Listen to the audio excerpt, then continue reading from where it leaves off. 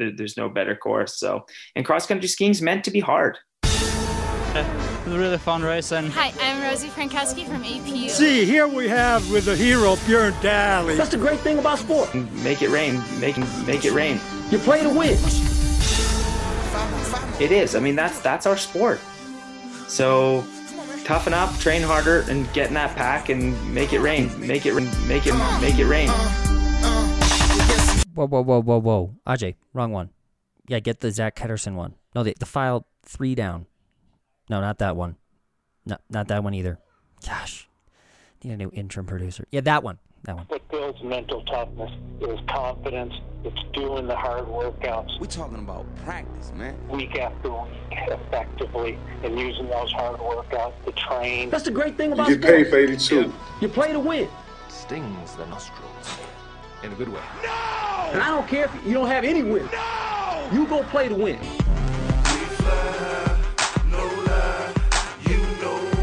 Yo, I had to wait till my dad fell asleep so I could steal his keys. You ready? I was born ready. They don't pay you to play 70. They pay you to play 82. They call me the freak, man. You know what kind of stamina you gotta be? You know what kind of shape you gotta be? You know what's gotta be in your heart? Because I'm a freak of nature. To play 82? First of all, skis need wax. 60% of the time, it works every time. Get some facts and come back and see me. Boy, that escalated quickly. You know, honestly, I wanted the 1500 mile to be my event. Oh, good for you. That does make sense.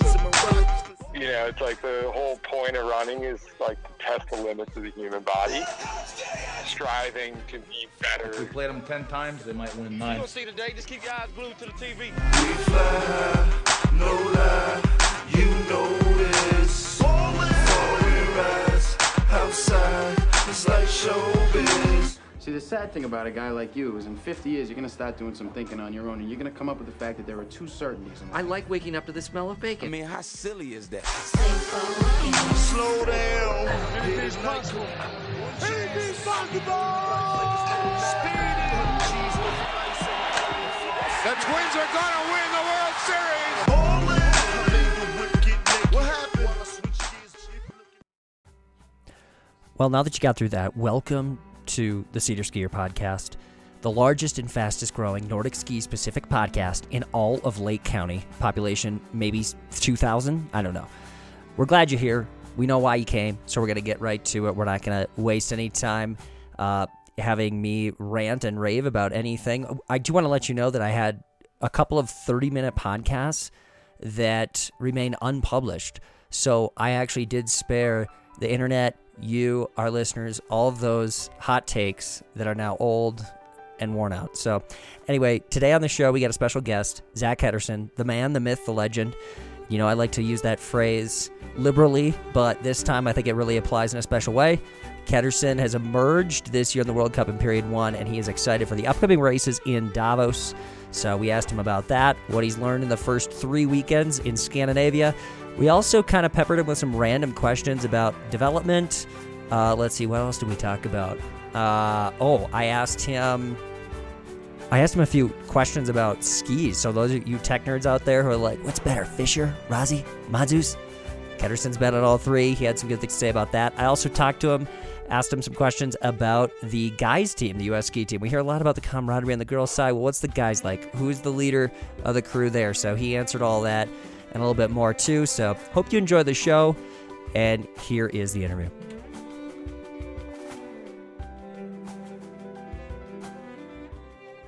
But yeah. How are you doing? I'm good, man. I'm just in Davos here with Gus is in the back here. We're in our little room together. And we got here yesterday. So just getting ready for the race on Sunday. Okay. Are you not racing Saturday then? No, I hopped in that sprint in Beitasol last week because JC had like a pretty bad cold. But okay. I think he'll probably be better by this weekend. So just the distance race, 20K interval start skate. Okay. Cool. Well, yeah, I have like a few questions here I was going to ask you tied right to this season. At the end, you know, if we have time, we can kind of talk about other general things too, hopefully. Yeah, so. Totally. Cool. Yeah, I mean, so kind of starting it off here, you're 3 weeks in to period one. How do you feel like, what are your major takeaways, I guess, from the first 3 weekends of the World Cup? I feel like there's been a lot of mixed feelings. Like, definitely some results that I'm happy with, but a lot of races where I feel like a little adjustment here or there would have made it a lot better.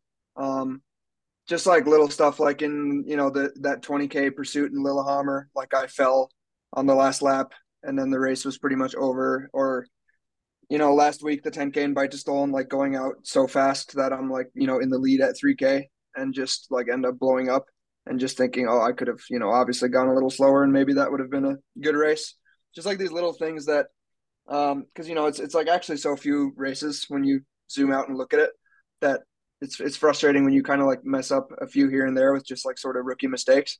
But at the same time, like I think that's like part of the experience here is just like learning the World Cup and learning period one, how these courses work. And like from that standpoint, I think it's been really good. Like if I come back and do period one next year, I feel like this has been a really good learning experience. And by all means, like I think I'm happy with the body and this and my skis and things. I think things look really good for the rest of the season, but for sure there's been like a little bit of frustration at times.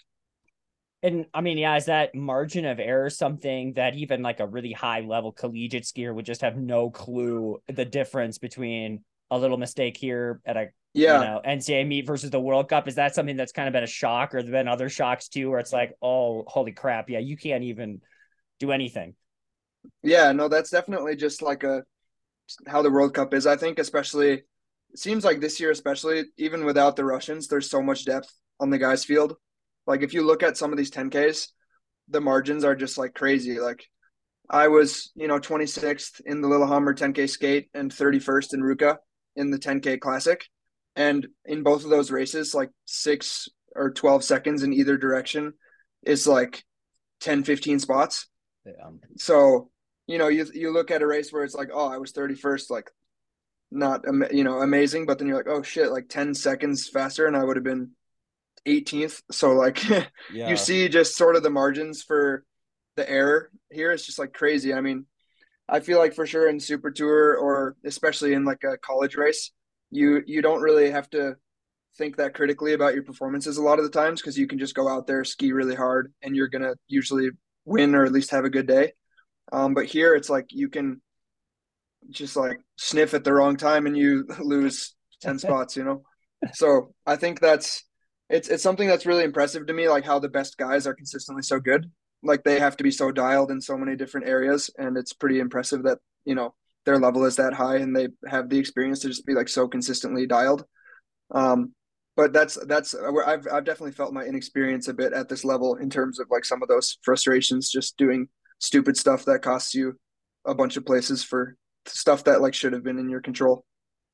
Yeah, and that's something I'm starting to realize as I watch really high level skiing and then compete in really low level skiing. I can see how like the progression there is like one thing I don't mind about kind of Loppet stuff is like even ski speed. If you're really fit, you can probably win most of the time, no matter. And like what you said, dialed in, it's not just things like that out of your control, like how fast are my skis or how well are they working, but it's everything from technique to strategy, hitting the course at the right moment. And yeah, I'm kind of curious, like when you're in the pack, can you look around and sense that, hey, I'm as fit as these guys. I'm skiing technically as sound as them. My skis seem to be working well. And the only difference is maybe like a belief element, or they're so familiar with the courses. They know exactly when to make the right moves. Is it more that, or I guess, yeah, like, can you kind of explain for the casual fan who goes, man, it seems like our guys are always in this no man's land of 30 to 45th.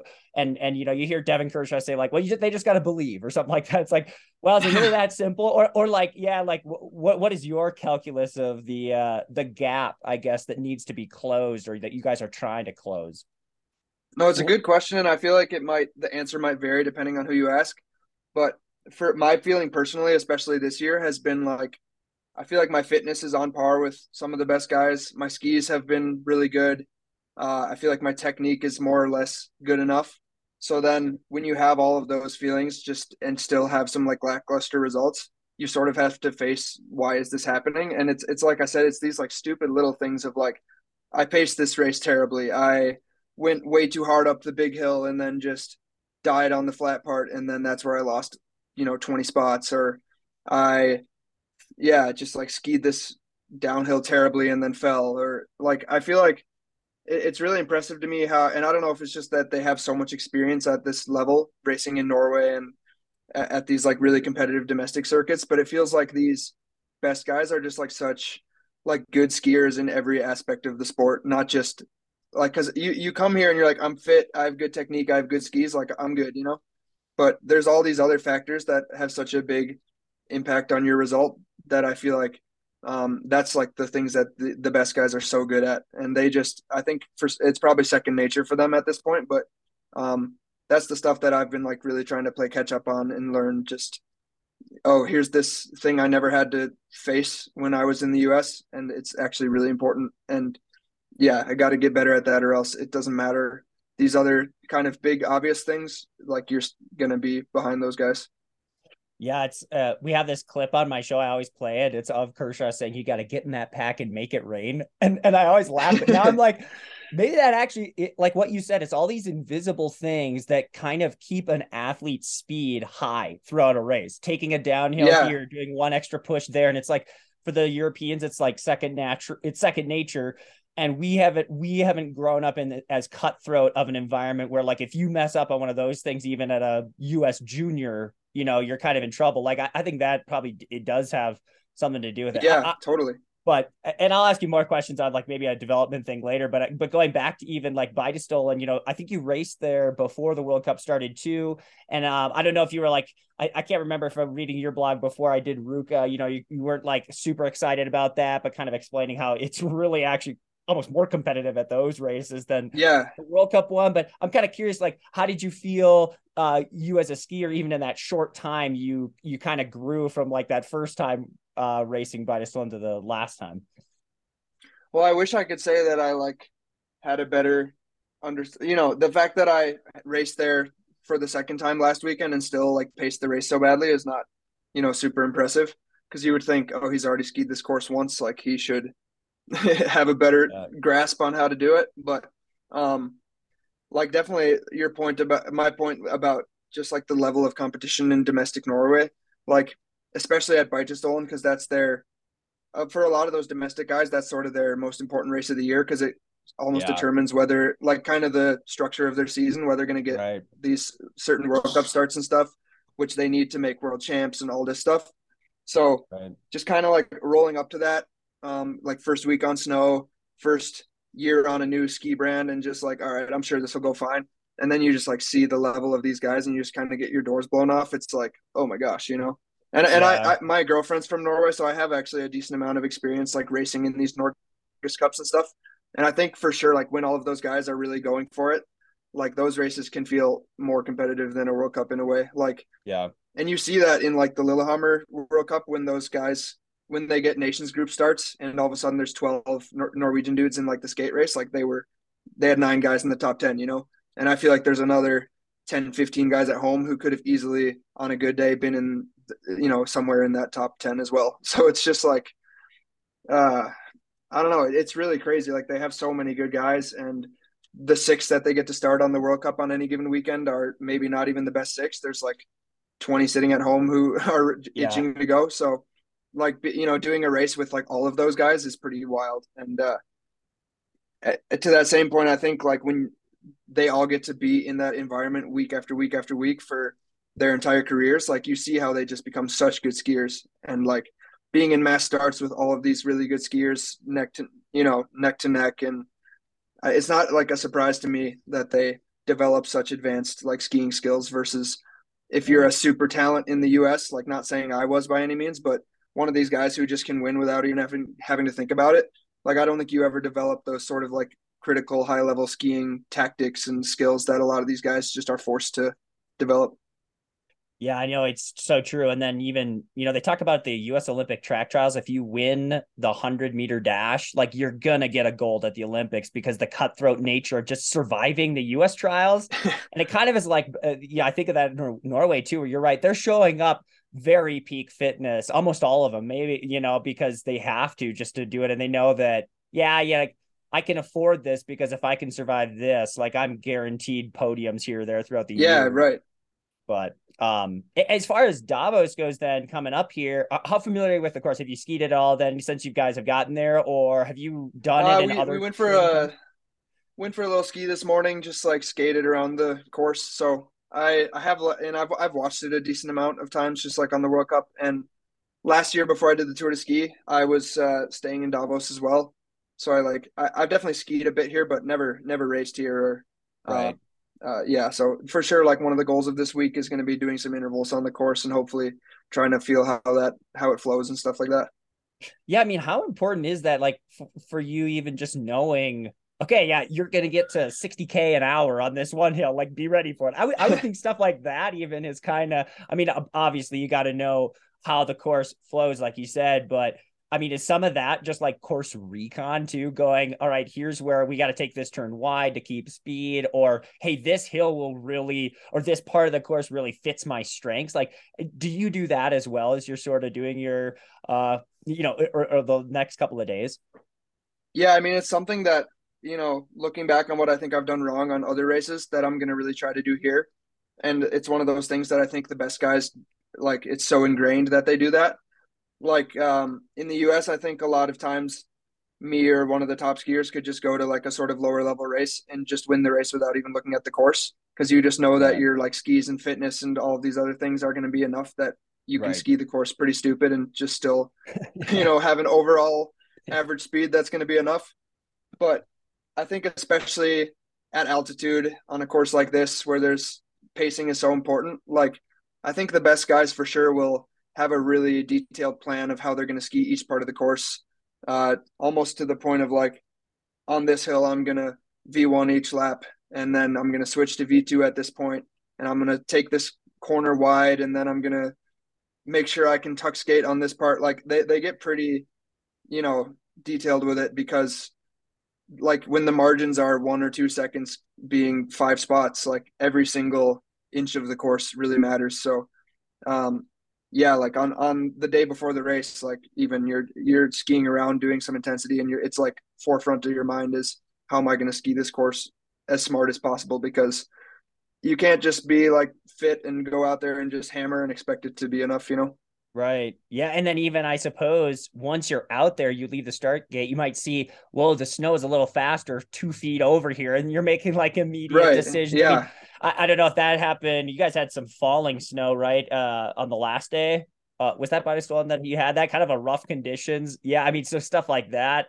I think sometimes viewers aren't realizing that kind of thing either, where it's like, oh my gosh, all the things you talked about, which you could be, I suppose, like a Peyton Manning of course recon, where you've got like a notebook and you're charting these things out. Like what Matt Wickham had his picture of Clabo's track on a sprint course, where it was like his line was the only one versus everyone else. I mean, yeah.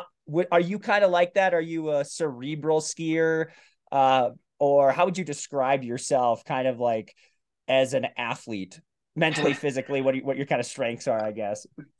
I think just like growing up in the Minnesota sort of like high school scene, where I was in a lot of those later years, just like winning races without even having to put much thought into it. And then in Midwest J&Qs and junior nationals, like doing well without much thought. Like, I feel like kind of my entire US career up until maybe a few years ago has been just like reinforced by this, like, you don't have to put much thought into the, like as long as I show up fit with good technique and good skis, like I'll do well. Yeah. And I don't have to like think that much about the little stuff. But I think like going to NMU and spending a lot of time with like the Norwegians there, like some of these guys, just hearing how they approach races, and like you start like losing sometimes to these guys who you're fitter than. Like, no, I'm much fitter than this guy. My technique is just as good. Like, how did he just beat me in this 10K race? And you start to like pay attention to, oh, he like, he skis this race a certain way, like completely different than me. And once you like kind of start paying attention to that stuff. I feel like that's been like tried to be my focus now in these last few years, is like getting better at that side of it. And I feel like I still have so much to learn on that front. And like, it's really been in my face this year, I think, with 10Ks, just like how important it is. So yeah, I wouldn't say I'm that type of skier yet, but I'm trying to like transition from the just go hard and hope for the best to like a more just intelligent, almost like Formula One course. Like, how am I going to do all these little things type of skier? Cause I think that's how you have to be if you want to get the most out of your body. If some of that stuff becomes burdensome, like yeah. Oh wow, now you've reached where you're trying to get like the extra 1%, Yeah, I think it can be really daunting at first, just because, like I said, it feels really unfair sometimes when you're like, I know I'm fit, I know my skis are good, I feel like my technique is good, but like I'm still I'm not doing as well as I think I should be. But at the same time, I think it's like a really cool part of the sport that like, it's not just about who has the highest VO2 max or who's the strongest. Like, there are all of these other avenues to get extra time. And, there's like so many aspects of the sport that you can work on to get faster in a race. And I think that's why you see guys like Clabo who have like really perfected this side of the sport. Like, they can win so consistently because they're just like so advanced compared to everyone else who is just like, I'm going to be the fittest guy out there, So I think it's really daunting, but I do like it about the sport, and it's like a fun challenge to try to tackle. But I'm definitely like really feel like I have a lot to go on it. How's that? You brought up the 10K distance pacing. How is that? And also the 20K. What have the conversations been like with you, other athletes, coaches? I mean, I know you like are familiar with a 20K in college, but it's different, I'm sure, on the World Cup, on a World Cup course. Yeah, talk a little bit about what's that been like as you guys sort of figure this distance out. I think the 10K especially has been a really big adjustment for a lot of guys, because like you would think it's not that different from a 15K, it's just 5K less, but it actually ends up being an almost entirely different race just by how much harder you have to go the whole time, basically. So I feel like it just becomes this like really delicate balance of like going hard enough the entire time, because you just don't have that much time to sort of like mess around. But also, a 10K is still absolutely long enough that if you blow up, like, you're going to ruin your race, as you saw my race in Beitostølen, So it's like, yeah, it's like I had a race where I was in 55th at the first split and then ended up in 30th. Like, okay, that's fine. But I feel like I need to go faster in that first split. So then in Beitostølen, I'm like first on the first split and then lose so much time in the last 3K. So for me, it's been trying to like find that perfect balance of going hard enough but not too hard, where I feel like in a 15K you could really just kind of settle into a nice pace, and it felt a little bit more relaxed because you just had more time to work with. Sure. And I think the other side of it is just like the margins have been so tight in these 10Ks. Like, just like in all of the 10Ks so far, pretty much it's like a few seconds in either direction can be like 5-10 spots. And so it's just crazy. Yeah. I don't know. It seems like there's less separation between everyone when the short race gets a little shorter. And as far as period one goes here, what does the season look like for you after this weekend? Will you do the Tour-de-Ski again and then come home, or like, what do you know about your schedule? I don't know 100% whether I'm like going to qualify for the Tour-de-Ski yet. So I guess that'll come down to this weekend pretty much. But the goal this season is to like ski as much World Cup as possible. But by all means, like, if I go home for US Nationals and a few Super Tours after that, like, hopefully come back to World Cup after that. But it's like a good problem to have, I guess, that the US guys have been skiing so much better than in previous years. Like, we have a lot of distance guys who are doing pretty well in the criteria to make the Tour-de-Ski. So it's like good, healthy competition with the guys team, and like the level is just a lot higher than in previous years. So I have some work to do maybe on Sunday. What are do you know like specific criteria for Tour-de-Ski and or period two, like where it's like, okay, I have to place top 30. I just kind of forget about what the criteria. Yeah, there's like super objective criteria, and we all kind of know like where we have to be. Like the one that my route would be like being top 40 on the on the distance like points list. Gotcha. For World Cup points. And after like right now I'm 38th. So it's like if I can just race well enough on Sunday to stay in that top 40, then I'm probably good. But at the same time, it's when you say probably good, are you saying good for Tour de Ski or for period 2 or both? For the Tour de Ski, and then I think it would be like based on your Tour de Ski performance whether you make it's always like how do you do in the current period to make the next period. So yeah. Okay. Yeah, and last year you were the only guy who finished the Tour de Ski, right? Yeah, right. I mean, I think that's kind of sweet how like, you know, and that was like your first time on the World Cup, kind of that. Did you race before Tour de Ski too, or was that like your call up? I forget. No, I was like the period 1 Super Tour leader after like Cable and Duluth Super Tours last year. So then I earned a spot on the Tour de Ski, and those were like my first World Cups, and for sure that was just like a big whirlwind, like cluster, burning the candle at both ends a lot of days, and just like being so nervous and excited all the time. But like it was cool to finish that for sure. But I don't think it was any like super spectacular results, but it was fun to like just get that experience. Yeah, I mean, just surviving it. Oh, what's that last stage like? That was for sure the hardest race I've ever done by far. Like, it's pretty funny when you're like 6 stages into a tour and you're like thinking, your like brain is telling you it wants to like DNF, like it'd be so nice to drop out right now, and you like literally have 10 minutes left in the last stage. But like, yeah, that's easily the hardest thing I've ever done.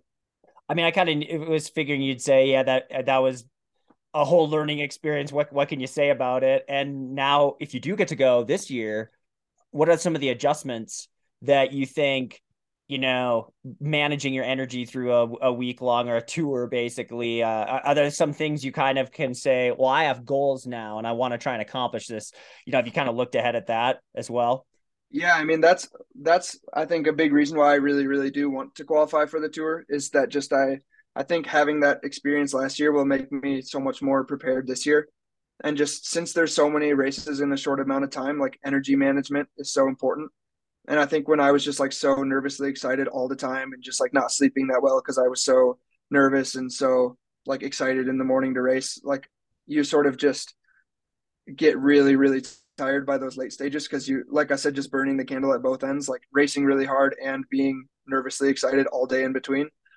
Like, I feel like I just going into it this year could be much more relaxed and sort of just feel a little bit more zen with the whole thing. And yeah, I think it would be just much more calming to know you've done it once before. Sure. I can imagine the logistics side of it is half of the battle too. Like finishing a race, cooling down, traveling like that. Yeah, it's kind of a whirlwind there. You should come back and you could show the Seder-Skier sprinter van. We can go around on a little marathon tour. I'll show you how what that, you know, filling up with your own gas, driving here or there. Like it'll make it's a whole thing, you know. Exactly. So, okay, some fun questions, hopefully. I shouldn't say fun. They're more just like random spitballing here. I do want to start out with a little bit of a techie question. I know people who listen to my show, they appreciate that. So you, I think, have skied Fischer, Madzeus. What are you on now? Is it Rossignol or Atomic? I'm on Rossignol, yeah. Okay. So I know you're kind of like limited probably in what you can bash or say in terms of other brands, but what can you say about the differences between each of these skis, skate and classic? You know, are there some things you've noticed where it's like, oh, okay, Fischer had this, Madzeus had this. What can you say about those three? Because you've had a high level experience on all of them, so it's kind of cool. Yeah. No, I think all three of those companies make really good skis, and you can see that by like guys on the World Cup with those brands doing super well. I think like for sure that some of those different brands will like work a little better for a certain type of skier. Or at least I have felt like personally my style of skiing is like more suited for a really like stiff, active ski that gives you a lot in return, which I feel like Rossi has felt the best for me in that way. Just like the skate skis, especially, they have like a really nice edge and they have like a pretty bouncy camber that I feel like when you're strong, like gives you a lot in return when you push. And that's been something I feel like I missed on some of the other brands, was just feeling like the skate skis were a little bit more like low riding, a little more like dead feeling almost, which other people really like. And I think same with the classic, just having like a ski that has so much like energy return in terms of like you set a strong kick and you just get like a really nice like fast close of the pocket in return. Like, I think that's been really nice with Rossignol. But I think, like, yeah, all three of those brands make really good skis. And, like, for sure, Matsus was so nice to me and gave me such good service. So it was like a bummer to leave. But I was just doing some testing in the spring and felt like the Rossies just suited my style of skiing a lot better. But you got guys like Ben Ogden who love his Matsus and wouldn't ever switch, I don't think. And for sure, like with Fisher, like most of the guys in the World Cup use them, so they make quite good skis too. So I think like just like you should try them out if you can. But like for me and my style of skiing, a little bit more like big and powerful, I feel like Rossignol has worked really well. I'm kind of interested if like Fisher will pull a Nike and be able to at some point have like the 4% edge, you know, in the terms of the running shoe. But when the heliums showed up, I don't know if that was like more of just a marketing, here they are for the Olympics, or if some athletes were kind of like, oh man, those are like way better skis, you know, like, is there ever a little bit of either concern there, or do you see something like that on the horizon? Right now, it seems like it's not as big a deal, but a lot of the best skiers are on Fisher. It's like, is that because they have the most money, or they actually have the best skis, you know? Yeah, I think it's probably a combination, but mostly money. I think when Fisher can just like throw really big contracts at guys, and like probably whatever brand is Claybo is on is going to be the brand that a lot of the kids want to use. Right. So like I'm sure they're getting a lot in return for those sponsorships. But I feel like at the moment, like there's not such a crazy disparity in how the skis are made and like the technology and stuff, to the point where I feel like there's quite a lot of like parity between the brands. Like it's not like, oh, if you're on Fisher, like you have just an unfair advantage or something. Like I think you never know. Like I guess with Nike, it was that whole thing. Like even these guys on other shoe brands, like they feel like if they're not using the 4%, they're like actively missing out. Right. But I haven't felt that by any means, like in skiing yet. But I bet it could happen. Like I feel like we're still kind of in the infancy in some of these like technologies, that it's definitely not impossible. It's maybe part of the game at some point. I don't know. Depends on. Yeah, no, it's an interesting thought for sure. But I've been really happy with my skis this season too. And like I said, that's been a source of frustration for me, is like feeling like maybe for the first time, like my skis are actually as good or better than like the best guys in the world that I'm skiing around. Yeah. And like, I'm still not having some of these results. And it's just comes back to like some of these sort of rookie mistakes that I hopefully can learn from. But yeah, it's just like, it can be nice in some ways when you feel like your skis are really bad and you're like, oh, like that's why I'm not doing better. But like the US waxing has been so good this year and our skis have been really good. So I don't feel like I can, that's not been an excuse at all. Yeah, that's great. I mean, that's awesome. I gotta talk a little bit about training with you, actually, specifics, because when I asked some of your teammates before the Ruka broadcast, like who they thought was poised for a breakout season, many said you, and their reason was tied back to like, he's just really disciplined with his training, you know, and I'm curious what your general training philosophy is and how that sort of manifests itself in specific. So like what your hours are like, what are some key workouts, what's the distribution between different training modes, and if you're not specific enough, I'll have to just keep drilling and drilling. I feel like my general approach is like usually more on the conservative side in terms of like going really easy on all of my easy stuff, like not that hard on a lot of my L3, and just like in general always trying to like make sure I manage my energy really well. Like I don't feel like I ever go into like such a massive hole, even in like a really big training block. I'm never just like shattered. And I think maybe some people would say I'm like leaving something on the table, like I could train harder. But at the same time, I feel like I'm able to really avoid like injury and illness and sort of just have this like big picture consistency that I think makes me fitter year over year. And just sort of like trying to avoid big setbacks and just make sure the like big picture is always really smart so that I can just like knock workouts out week after week. And I feel like that's what makes me fitter rather than just like any single brutal OD or like brutal interval session. I don't feel like I really have many of those ever. It's more just like simple stuff like day after day, month after month, that like after, 5 years, you look back like, oh, I'm much fitter now, but it wasn't like such a grind to get there. Yeah. That whole idea of make sure you can do tomorrow's workout. And that's kind of dictates. it's a cool thing, a good overarching. Do you have like specific workouts that you look forward to though more than others? Like would you? I just love my long skates or like interval sessions or runs or like is there something like that where you wish you could just do that all the time, but you can't?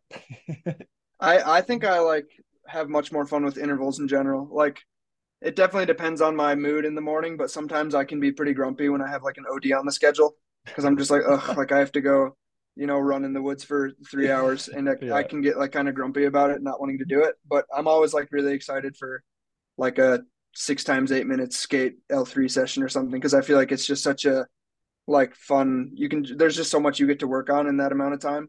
I mean, if I'm in a really nice place, I love going for a nice long run or ski or something, but for sure on some of these like dog weeks of the summer where you're doing like 30 hours, like I think sometimes I'm like pretty grumpy before these long, especially like in the afternoon when you have like a 2-3 hour run or ski in the afternoon and you're just like really don't want to do it. And I'm like pretty proud that I always like do them. Like I never let like mental not wanting to do it be a reason for not doing it. It's usually just like if I feel way too tired, but for sure sometimes I'm like grumpy. Yeah, I mean, I think you have this Spartan persona, kind of like I tell my friend that no, Zak Ketterson's like the Captain America of Team USA, and we're like, I had this question written. I was like, is the U.S. ski team's like renewed emphasis on body image awareness like a direct reaction to you joining the team, kind of? And they're like, we got, Zak is so jacked and he's ripped, and we need to make sure people, you don't have to all aspire to be like Zak Ketterson. It's okay. No. But seriously, like you are kind of, it seems like that person where you see on Instagram, it's like, he's the guy climbing on the treadmill, and it probably has been set at 14% for the last 2 hours, like yeah, thank you, that's a compliment, I appreciate it. Yeah, but and it's cool though that I like how it's like kind of a surprise actually that you said like, I'm never trying to kill myself like that. Like I'm always trying to look ahead to the next workout and all of those things. I mean, what would you say is kind of is that the secret to your development from age 12 and up, or do you think that it's probably a combination of a lot of things, but yeah, what would you say has been the key to your I think it's just been that like sort of big picture approach that's like, and it takes a lot of patience in this sport to like know that maybe you could have trained more, you could have done this harder, and you might have gotten like short-term better results. But I think just by like always kind of thinking about that, I do want to be in the sport for a long time. And like, hopefully my lifetime peak is when I'm 30 or something and not when I'm 20. Like for that reason, I didn't feel like such urgency when I was, 18 or 19 to like be the best in the next matter of a few years. So like, for example, I never had like this massive jump of training volume from year to year. Like I feel like some guys, when they really want to take that next step, they'll go from like, oh, I trained 600 hours last year and I'm going to like, screw it, I'm training 1,000 hours next year. Yeah. And like, you can have really good results with that short term, but I think you see so often like those guys struggle so much down the line with like illness and chronic injury and just like burnout, that I've just sort of like adopted the more patient approach of like, I'm not going to increase my training to more than, 6 to 8% every year, and sort of like slowly climb the ladder, and hopefully just like always be able to say that I'm better this year than I was last year. And then eventually, by the time I'm late 20s, early 30s, like hopefully I'm quite good. And yeah, you can always surprise yourself with like developing more in one year than you thought you might have. But for sure, I think like the best approach for me has just been like patient and big picture. Yeah, I mean, you kind of, this might be a good time to sort of ask even the development question that I kind of wanted to pose your way, is because you sort of are emblematic of the US ski development pipeline in action. You were a good high school skier, went to college. Did you compete all like 5 years even, right? Did you have like a redshirt year? Yeah, I had a redshirt year, like my would have been senior year. Okay. So, I mean, yeah, like taking every opportunity your way, JNQs, all that stuff, and then super tour to earn your World Cup spots. Like now you're kind of in the meat grinder, but can you look back and go, okay, yeah, this is really working well, or maybe this needs some some little tweak at some stage in the process, or do you even think more philosophically about it, like, oh man, we need a whole overhaul? My girlfriend's from Norway, and this is kind of what her experience is like. This is what the club system over there is like. I mean, maybe you don't like bother yourself too much thinking about that, but I'm wondering, just for the betterment of, we want more kids skiing and ultimately a better Team USA, what needs to happen in your mind? I think that we should like stress more of the like everyone's path to being their best. It can be like really different, especially coming from like Minnesota high school skiing, where just by sort of nature of our system, like a lot of the people aren't as developed at a given age than someone in Norway would be, who's been racing at a high level since they were really young. Like maybe some of these guys just discovered skiing when they were 15 years old. Like for those guys, I think it's really important to stress that there's not this just like sense of urgency to be the best junior or the best U23, because like if you start skiing when you're 16, like you're not going to be the best 19-year-old in the world. You're just kind of too late to it, but that doesn't mean you can't be really good later on. Right. And so I think by like, stressing too much about like results at some of these like junior or U23 championships, like we sort of can scare off some of these like really good talents who are like late bloomers. And just I think it's just an important point, like this, when you have this like big picture approach, I think like those guys can feel a little bit more at peace with like not being sort of like on track according to some metric, and that's not like, by all means, if you like win World Juniors, that's still like you would rather, it's not like it's bad to be good at these certain stages, but I also don't think that we need to like say, if you aren't at that level, like your career is just like ruined. You're not on track. You can't ever be the best, because there's like different paths for everyone. So I just think maybe at times the US can be a little too like gung-ho about like, you need to be this at this age, Yeah, it's interesting because it makes sense that in Norway they might be more like that because of the club system. It sort of develops these athletes, very strong skiers at a very young age. And so it's more cutthroat. Like if you're 26 in Norway, it's hilarious how they'll be like, yeah, this guy's kind of old. He's still been fighting for his first World Cup start or something. And it's like 26 and you're sort of washed up. And in America, like you might be just coming on at 26 because, like you said, maybe you started at 16, or even if you didn't, even if you've been skiing your whole life, you haven't been skiing against amazing competition your whole life. And that's a huge difference. And so I kind of would agree with you a little bit, where maybe we make a mistake by going, well, if we're looking at what Norway does, then yeah, you should be top 5 at World Juniors by 1920. And if you're not, sorry, we can't. It's like, well, we almost have to have a whole different American way.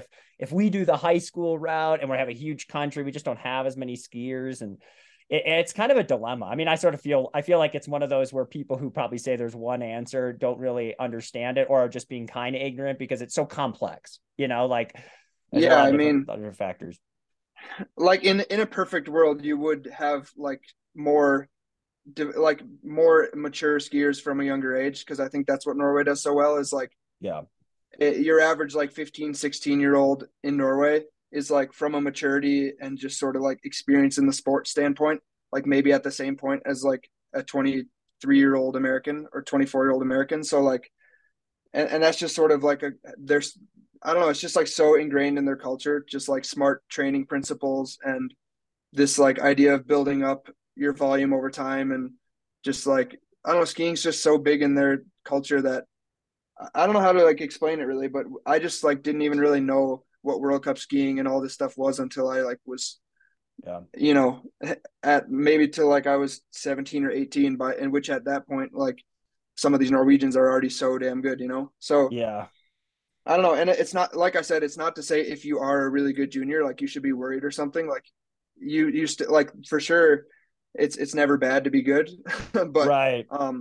Yeah, it's just tough when I think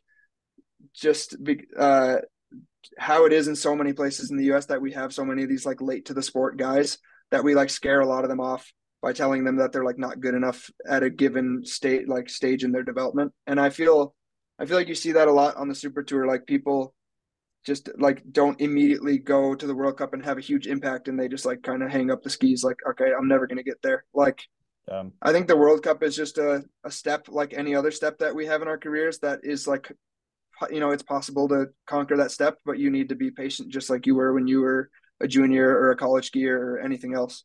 Because like my first years at NMU racing CCSA races, like I was getting crushed, and it was just more normal. It's like, oh yeah, like you're just a freshman. Like, of course you're going to be better when you're a senior. Right. But like, for some reason people get to their like first, second years as a pro and they're like, man, I'm like not having a World Cup impact. I'm like never going to get there, but you just need to have like patience, and just like you did at any other level, Yeah. And you bring up a good point where you talk about kind of that, if the US skiing is like, you have to have these results at a younger age, the pressure that a parent or a kid would feel too. I often am like, oh, that parent's way too serious about this dumb U14 thing. But it's like, yeah, but the way the system is set up, if their kid is fourth instead of third at this podunk U14 event, now they don't get asked to go here, and now they don't get asked to go here, and pretty soon it's like this cataclysmic series of a chain of events. And yeah, Brian Fish tried to talk me off the ledge actually when I asked him kind of a question like that. He's like, don't worry, we're like looking at talent all from the bigger picture too. But sometimes we had this kid locally who ran a 9:12 2-mile at altitude at the Colorado State meet, and he also was second overall in our high school state cross country meet. So he's a phenomenal athlete, incredible genes, and really skiing, he just hasn't skied much. Like he's a triathlete and a runner more. And so it's like, okay, a kid like that, I feel like there's got to be some US ski team scout that's going, have you thought about like taking skiing seriously or something, because you're looking at a kid who probably can run 8:45 really at sea level and has a skiing background at all. And sometimes I feel like those are like the kids that like other sports in America we find, because their talent gets discovered. And sometimes in skiing, it's so closed off almost because of what you said. Like if you're not producing these results at a young age, you're not in the special system, good luck. And you kind of buck that trend a little bit. Even Minnesota high school, I think I like how they're set up, because you could be a state champ at the high school level and go on. Colorado, it's like if you're not in a club, you're just like kind of a nobody. It's sort of a weird dynamic, I think, in our country where like different regions sort of prioritize the sport differently. So then we sometimes, I think, lose talent. But I don't know, that's getting into the weeds a little bit. I don't know if you want to respond to that. No, I mean, I think Minnesota as in general, like is really held back and benefits from like the high school system, because it like kind of it allows everyone to sort of compete, and there's a place for everyone in high school skiing.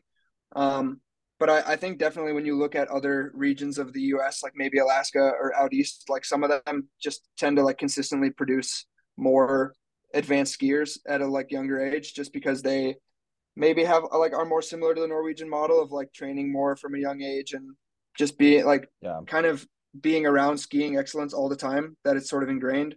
Whereas like if you just go sign up for your high school team because you like saw a flyer for it, like you're not necessarily like aware of the existence of World Cup skiing or anything like that. But I mean, like the US ski team has a hard job of like, of course you need to have some way to objectively select people for these teams and identify talent. But like, I think it's more just on the job of coaches in general to like stress to their athletes. Like if you do want to decide to be a skier and try to become the best skier in the world, like your path might look different than this guy who grew up in Oslo and has been like training with Petter Northug's club for his whole life, Right, exactly. Okay, just a couple more questions. One's kind of about on the US ski team, the guys side. I know they talk a lot about the girls having like a really good camaraderie and all that. Like on for the guys group, who's sort of the like ringleader? Who's the guy who's like I don't know if it's the same guy, the guy who's like vocally the leader, athletically, competitively, and also the guy who's like, this is what we're doing tonight, or this is what's funny, and I set the tone. I always feel like a team has that guy too, where someone cracks a joke and they all look to him like, was that funny? Should we all laugh at it? But yeah, what's the dynamic like on the guys' side? I don't know. I feel like in this fall, or like this period one especially, like we've all been really inspired and looking up to like Ben Ogden, just because he's he like just oozes so much confidence and just like is such a laid back guy, like doesn't often wear his like heart on his sleeve, and I think he's just a guy that people sort of use as like a barometer for how they should be feeling sometimes, because he's had such good results in distance and sprinting, and just sort of seems to be so figured out what works for him. And I don't know, I feel like he's a guy who, like, even though he's really young, like a lot of the guys on the team have really like looked to him as a sort of like team leader in some ways, as like, and then of course you have just like the veterans on the team like Scott Patterson and Kevin Bolger, who I feel like are always going to be there for just like showing the young guys how life on the World Cup is. But I think a lot of us, have been like really inspired by Ben Ogden in particular. Okay, and then second, just way out there question. You ran the Berkey Trail half marathon this summer, and my older brother was in third. And so I was like, whatever you do, Tom, you cannot lose to any Team Berkey athletes. And then we were like talking about, whoa, dude, you beat Zak Ketterson. That's pretty awesome. Did you know that where you tried, I don't know, I can't remember what the gaps were there. Were you like disappointed you didn't get a podium? Or I was kind of trying to explain to Tom. I was like, yeah, well, he probably like roller skied 26 hours that week and was like, oh, I have to show up for this event because it's a Team Berkey thing. I mean, like that race definitely like fell at the end of a pretty massive training block for us. So like, but of course I like went into that race wanting to do really well. And like maybe if I knew he was your brother from the start, I would have tried harder to like that. I thought that was pretty funny. But I think like actually he just like dropped me in the first like K where it's like on the power lines. And then we just sort of like maintained that gap the rest of the race to some extent. So I was like, remember being really frustrated that I didn't just like go with him. Yeah. Cause it felt really dumb. Like, you know, he put all this time on me immediately and then we're just like running the same pace, except like a minute apart, you know? Yeah. So it felt like if I would have just maybe suffered a little bit to keep up with him, maybe we could have finished closer, but he was really impressive. Like I definitely went as hard as I could that day. Yeah. I didn't know if you talked to him at all. And he tried to talk to Garrett Heath. Garrett Heath was on my show like the week before that. And so I was kind of telling him like, oh yeah, Garrett's going to be there. And of course we like grew up watching Garrett Heath run. That was kind of our era. We were little kids at Northfield watching him at the state cross country meet. So it's cool to like, my brother actually had this pretty bad, he had ulcerative colitis, had to get like his gut removed and everything. So his comeback to running is even kind of cool that he's even out there doing stuff now. But anyway, I know he talked to him and I was like, oh, you should have talked to Zak.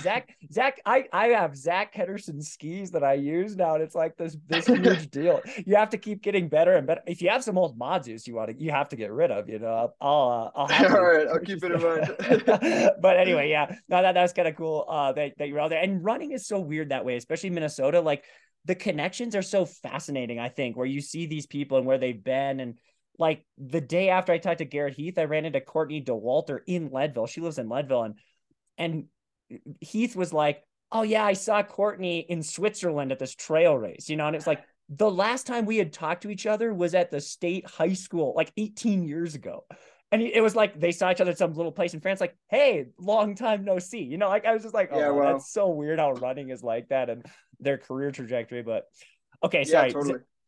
Kept you for a long time. I appreciate your time. I know you rest up and everything. My last question, I always ask this to everyone, kind of the ultra serious one. What's the point of all this for you? Like, what is your why? What gets you out of bed every morning and kind of motivates you to be the best that you can be? I think like, it's just so cool to like pick something in your life, like whatever it is, skiing, it could be really any hobby or sport or anything. And just like decide like, I want to try to reach my potential in this thing. And like just the drive of like trying to become the best you can be at any given thing. And like all the hours and specialized training and like focus you put towards this one thing to just try to get better at it is like a really kind of like addictive process for me. And I know for some people that's like playing the piano or, you know, like playing chess, like just the thought of like, I want to be as good as I just like want to see what my limit is in this like thing, you know? And for me, that's like been cross country skiing. And like, that's just been what's like really motivated me year after year is like, I just want to like see what that limit is. And it's like really exciting to just like see yourself improve and not, just kind of like inch towards that like best you'll ever become type of thing. Sweet. That's so awesome. And oh, I'm sorry, I forgot to ask you, you lived in Wisconsin and Minnesota, right? Or your parents live in Wisconsin? Yeah, I grew up in Minnesota, but my parents moved to Rhinelander, Wisconsin, like basically my sophomore year of college. So are you a Packers fan or a Vikings fan?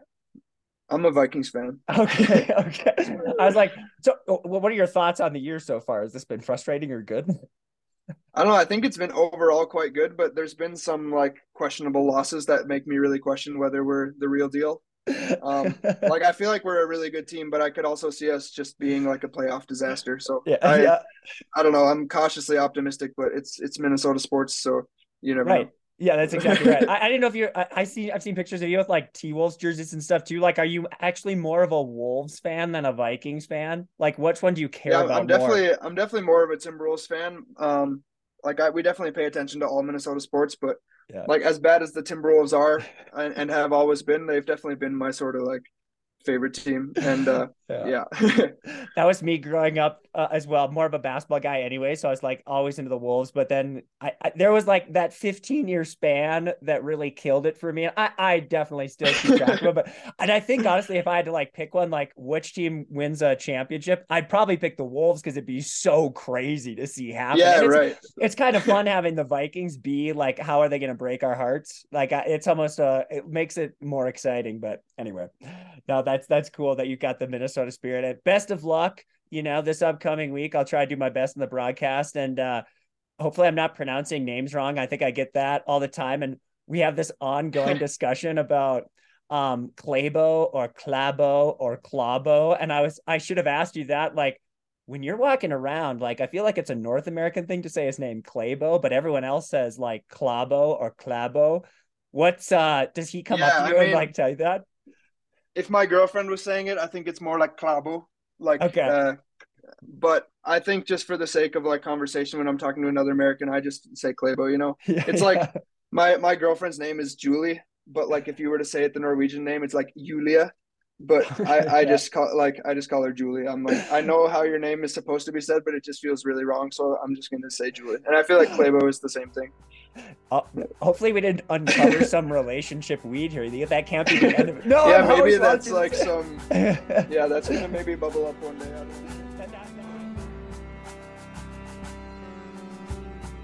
Another big thanks to Zak Ketterson for giving us his time midweek on the World Cup. And we really appreciate the conversation. We had a great time. We hope you did too, listening.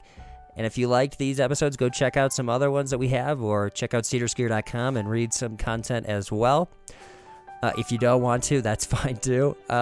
Maybe get out for a nice ski or whatever. But anyway, you've been listening to the Seder-Skier Podcast here on Shovel Lake Public Radio. Keep on striving. Keep on skiing.